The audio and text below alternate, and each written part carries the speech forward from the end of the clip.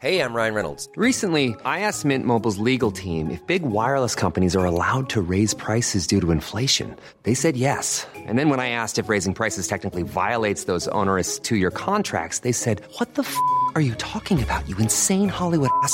So to recap, we're cutting the price of Mint Unlimited from $30 a month to just $15 a month. Give it a try at mintmobile.com/switch. $45 up front for 3 months plus taxes and fees. Promo rate for new customers for limited time. Unlimited more than 40 gigabytes per month. Slows full terms at mintmobile.com. Finding your perfect home was hard, but thanks to Burrow, furnishing it has never been easier. Burrow's easy-to-assemble modular sofas and sectionals are made from premium, durable materials, including stain and scratch-resistant fabrics. So they're not just comfortable and stylish, they're built to last. Plus, every single Burrow order ships free right to your door. Right now, get 15% off your first order at burrow.com/ACAST. That's 15% off at burrow.com/ACAST.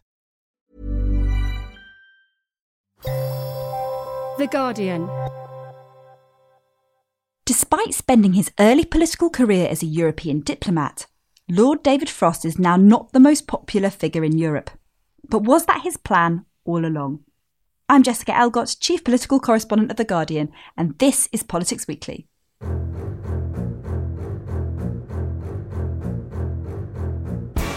We have made progress in areas like trade in goods and services, transport, social security cooperation, EU programmes, participation, and so on, which is good, but nevertheless big differences do remain.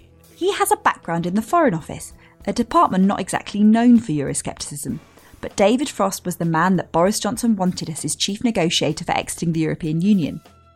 Now elevated to the Lords and with a plum cabinet job dealing with the fallout from Brexit, Frost continues to ruffle EU feathers, especially when it comes to sorting out thorny issues like the Northern Ireland Protocol. So who is David Frost?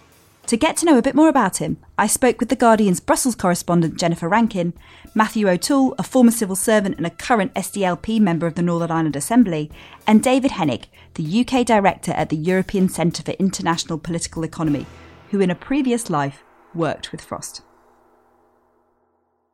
Well, first of all, thank you ever so much for joining me. And I guess, David, we'll start with you.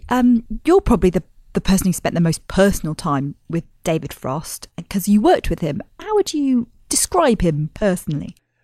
I worked with him for 3 years between 2011 and 2014. Clearly, that was a lifetime ago in many respects.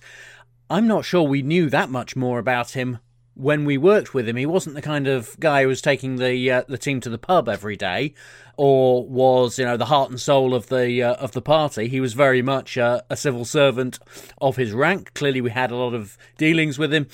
He just struck me as a pretty typical senior civil servant. Got on with the work. Clearly had his ambitions towards being ambassadors at various places then. We didn't know much about his politics. I knew he was right of centre. Is that unusual in a civil servant? Not necessarily. It's probably the minority, but not. There are plenty of Conservative supporters there. But yeah, in terms of sort of flavour, no, I don't think we knew that much about him even then. Jennifer, he's got a bit of an unusual path for Eurosceptic, hasn't he? He studied French at university, spent his early professional career in the Foreign Office, an ambassador in Copenhagen from quite a young age. It feels quite an unusual way to become a Brexiteer.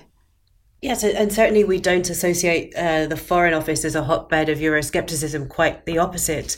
But it's quite an interesting question as to when David Frost did become a Eurosceptic, because by his own account, he dates his Euroscepticism way back to the early 90s when he was in Brussels working at UKREP on economic and financial policy for the UK government. And he says it's in this period that he started to become disillusioned about the EU institutions.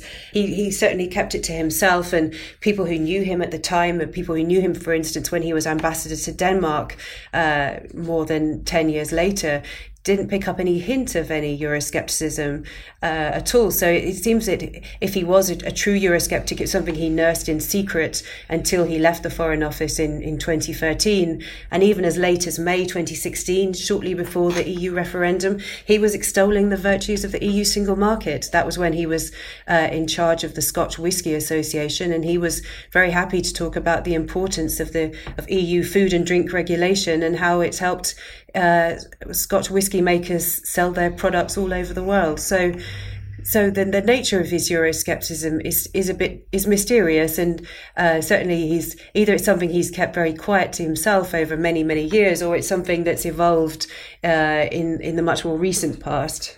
Matthew, you worked, when you were working in Downing Street, how much was David Frost on the radar? How much was he influential? He wrote a pamphlet, I think, about how to negotiate, sort of in the context of David Cameron's renegotiation. Was he seen as a kind of guru, or just not really on the radar? I mean, I don't think he was. In a sense, his career is kind of the opposite of Boris Johnson's in that Johnson is someone about whom there is some doubt about the deep sincerity of his Eurosceptic views and how substantial they are, and whether they're just simply they have been a means to advance him at a particular moment or set of moments in his career, and he's performed them very publicly and very theatrically, whereas David Frost obviously has, in a sense, had the opposite. It seems that he's had the opposite experience, where his Euroscepticism is something that has been, he claims, there all along, but he was, as the others have said, a kind of model of a technocrat on the surface.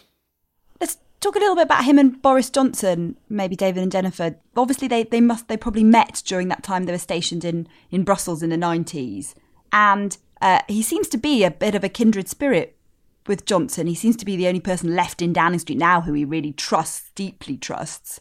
But he's not, their personalities don't seem very alike. He's much less flamboyant. And as you say, Johnson seems to have principles that change like the wind in a way that David Frost has sort of guided him through his career. Why do you think they've become such kind of firm allies? So I think that one of the aspects of being a senior civil servant that people don't realise is that you have to be good at giving messages to ministers in the way they want to hear them. That's vital to their progression, and clearly David Frost was good at that. I believe the two of them got closer when working with alongside each other at Open Europe before the referendum, and before either of their Euroscepticism had become quite so strong and obvious. And I think that Frost clearly, I think, did his civil service number of telling Johnson what he wanted to hear, but also showed a bit of flexibility. So I imagine that Boris Johnson didn't expect to hear this from David Frost. So in a way, Frost is sort of playing Johnson, telling him things that he doesn't expect from a civil servant, and that helps to bring them closer together. He then becomes Boris Johnson's SPAD in the Foreign Office, where, let's face it, Boris Johnson was not necessarily universally popular. So Frost may have seemed at that point to be the ambassador or the ex-ambassador he could trust. I just think that for whatever reason, David Frost has been able to communicate with Boris Johnson, and that I've heard from people at pretty close proximity, that's genuine. Boris Johnson really does respect David Frost, what he says, and David Frost obviously works hard to make sure he's saying the right things. Jennifer, set the scene for us in Brussels when it emerges, when Boris Johnson is clearly going to be victorious in the Tory leadership election. We've been through a tumultuous Brexit period where everyone's completely lost faith in Theresa May's ability to pass any Brexit deal. And, it emerges that David Frost is going to be the negotiator, going to be the one trying to salvage a deal. What's the reaction there? Initially, Brussels was rather flummoxed by David Frost. They really didn't know what to make of him because he was sort of less than a minister, but more than a civil servant. If we go back to the period when he was appointed as chief negotiator in 2019, and the EU is a very sort of protocol-bound place. So there were questions about, was he the equal of Michel Barnier, the EU chief negotiator? Was he a David Davis, or was he more of an Ollie Robbins, Theresa May's chief negotiator? They really didn't know where to place him. But I think it became clearer in February 2020 when David Frost gave a speech to the Free University of Brussels where he set out his thinking. And this was an extremely unusual speech for a civil servant to make. It's not just a statement of government policy, and it's unimaginable that his predecessor, Ollie Robbins, would have given such a speech. So I think then that they realised that they were dealing with someone who really was Boris Johnson's envoy and had Boris Johnson's confidence. But at the same time, they found him very difficult to deal with. He would go to the negotiations and he would simply just repeat that the UK was a sovereign country, and that he couldn't agree to what was being discussed. And this cycle went on for months and months. And I think in comparison to previous negotiators, they found him very unconstructive and difficult to work with, although there was eventually a deal, but that was a deal that was unlocked by Boris Johnson himself choosing to compromise. And we didn't see any sign of that from David Frost in the negotiating rooms.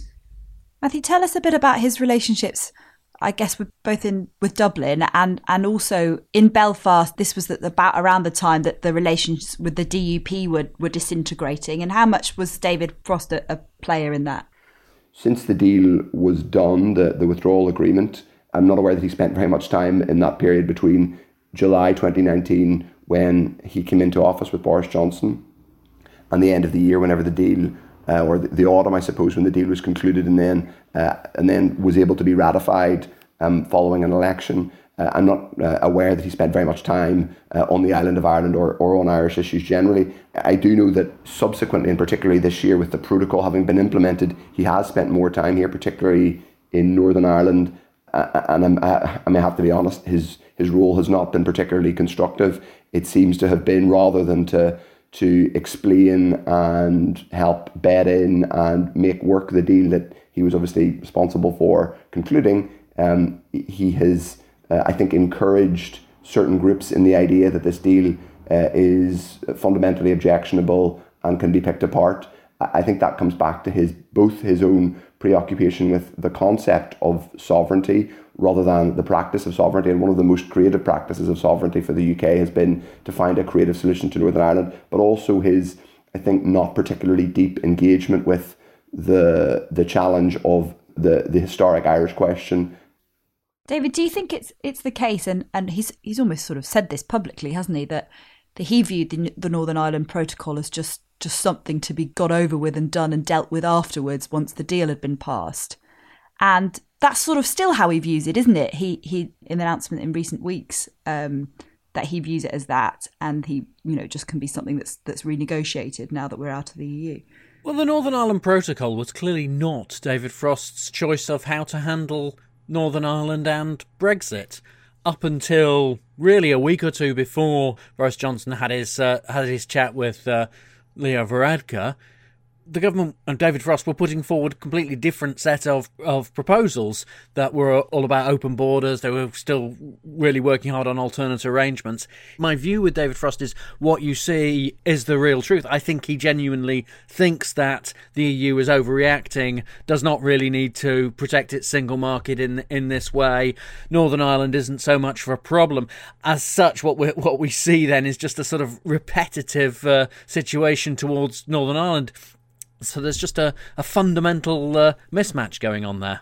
Jennifer, he's clearly going to, for some time to come, be a fairly major player in Boris Johnson's government. He's got this cabinet ministerial position now, which he managed to extract after that power struggle in Number 10, which saw Dominic Cummings depart, and him, we hear, threatened to go, but stay because he keeps this very, very large influence. For those torrid years, 2016 to 2019, it felt like Brexit was almost impossible to achieve. Actually, leaving the EU was impossible.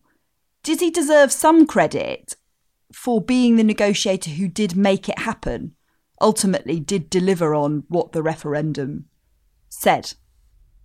Well, I would say that Brexit was never impossible, but it was impossible on the terms that had been promised by the proponents of Brexit and Boris Johnson first and foremost. So the deal that eventually emerged is very much on the sort of scale of deals that were always possible. I mean, we should really talk about two deals because, of course, there was the divorce agreement and the eventual trade and cooperation agreement.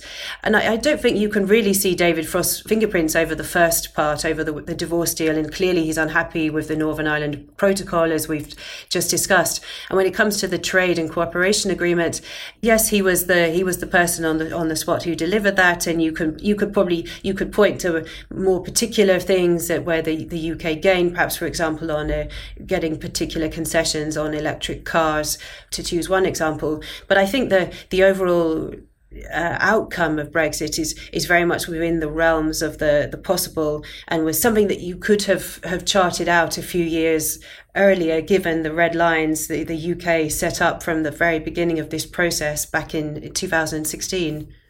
Matthew, clearly David Frost's reputation, I think it'd be fair to say, is still riding pretty high with Tory MPs. He's still seen over this side, or within the Palace of Westminster, as someone who got the deal done, who sort of ended the moment of kind of national collective breakdown.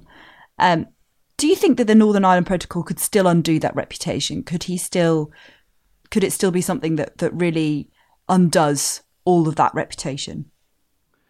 It depends on whose judgment you're asking about, Jess. I suppose, first of all, if it's the judgment of Conservative backbenchers, then it may be that at some level he and Boris Johnson feel that the low level or even high level confrontation dispute with the EU is at some level kind of good for the reputation among a certain type of the Tory backbenches.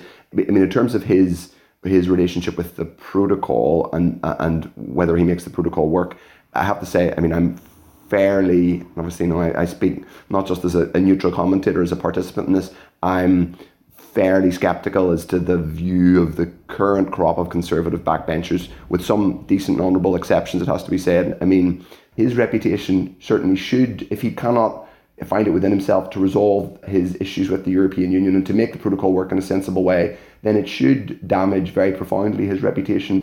It's also worth saying very briefly, some of what David Frost done this year has been, I think, in itself destabilising. He seems to be determined to create a narrative around deep societal and political unrest. They've almost become a stakeholder in going to the EU and saying, look at the problems you're creating. That, I'm afraid, is deeply, deeply irresponsible. So if that continues, rather than just resolving the protocol and making it work in a way that's pragmatic and practical, then I don't think the judgment will be particularly kind to him, whatever the views of Tory MPs are a very particular and possibly quite unrepresentative audience. David, I'll give the final words to you. What do you think David Frost wants his legacy to be? What's his ambition? What comes next for him? I think David Frost thinks that he is going to resolve the UK's relationship with the EU as the lead negotiator. I think he's seen this opportunity come by, and I think we'd all take this opportunity. A lot of people have said of David Frost that he may be motivated by what happened previously in his government career. Sure, well, now he's trying to put it right. And there is that great fear, I think, among a lot of the people who are watching at the moment, that he's almost like the gambler who keeps chasing after losses. That's the fear, is that he really wants to make all of this work. He's promised the Prime Minister he's going to make it work, and in doing so he will, as Matthew just put it, almost make it worse, and that he's going in danger of becoming more and more stubborn. So no doubt he sees the opportunity, and I think he sees the his chance to really resolve this relationship. There's a lot of fear that he's not quite in the right place to deliver that. I think September is going to be rocky. That was fascinating. Thank you all ever so much for joining me. Thank you. Thank you. Thanks. Oh, thank you. And that's all from us this week as we bring an end to our summer series. Make sure to listen next week as we get ready for the end of recess and the start of conference season. But for now, I want to thank my guests, Jennifer Rankin, David Hennig and Matthew O'Toole. The producers are Yolinga Fan and Danielle Stevens, and I'm Jessica Elgott. I hope you're enjoying your summers, and thanks for listening.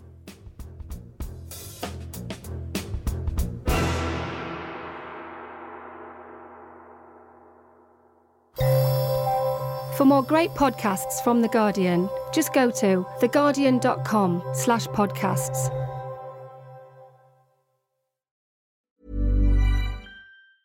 Tired of ads barging into your favorite news podcasts? Good news. Ad-free listening is available on Amazon Music for all the music plus top podcasts included with your Prime membership. Stay up to date on everything newsworthy by downloading the Amazon Music app for free or go to amazon.com/news ad free. That's amazon.com/news ad free to catch up on the latest episodes without the ads.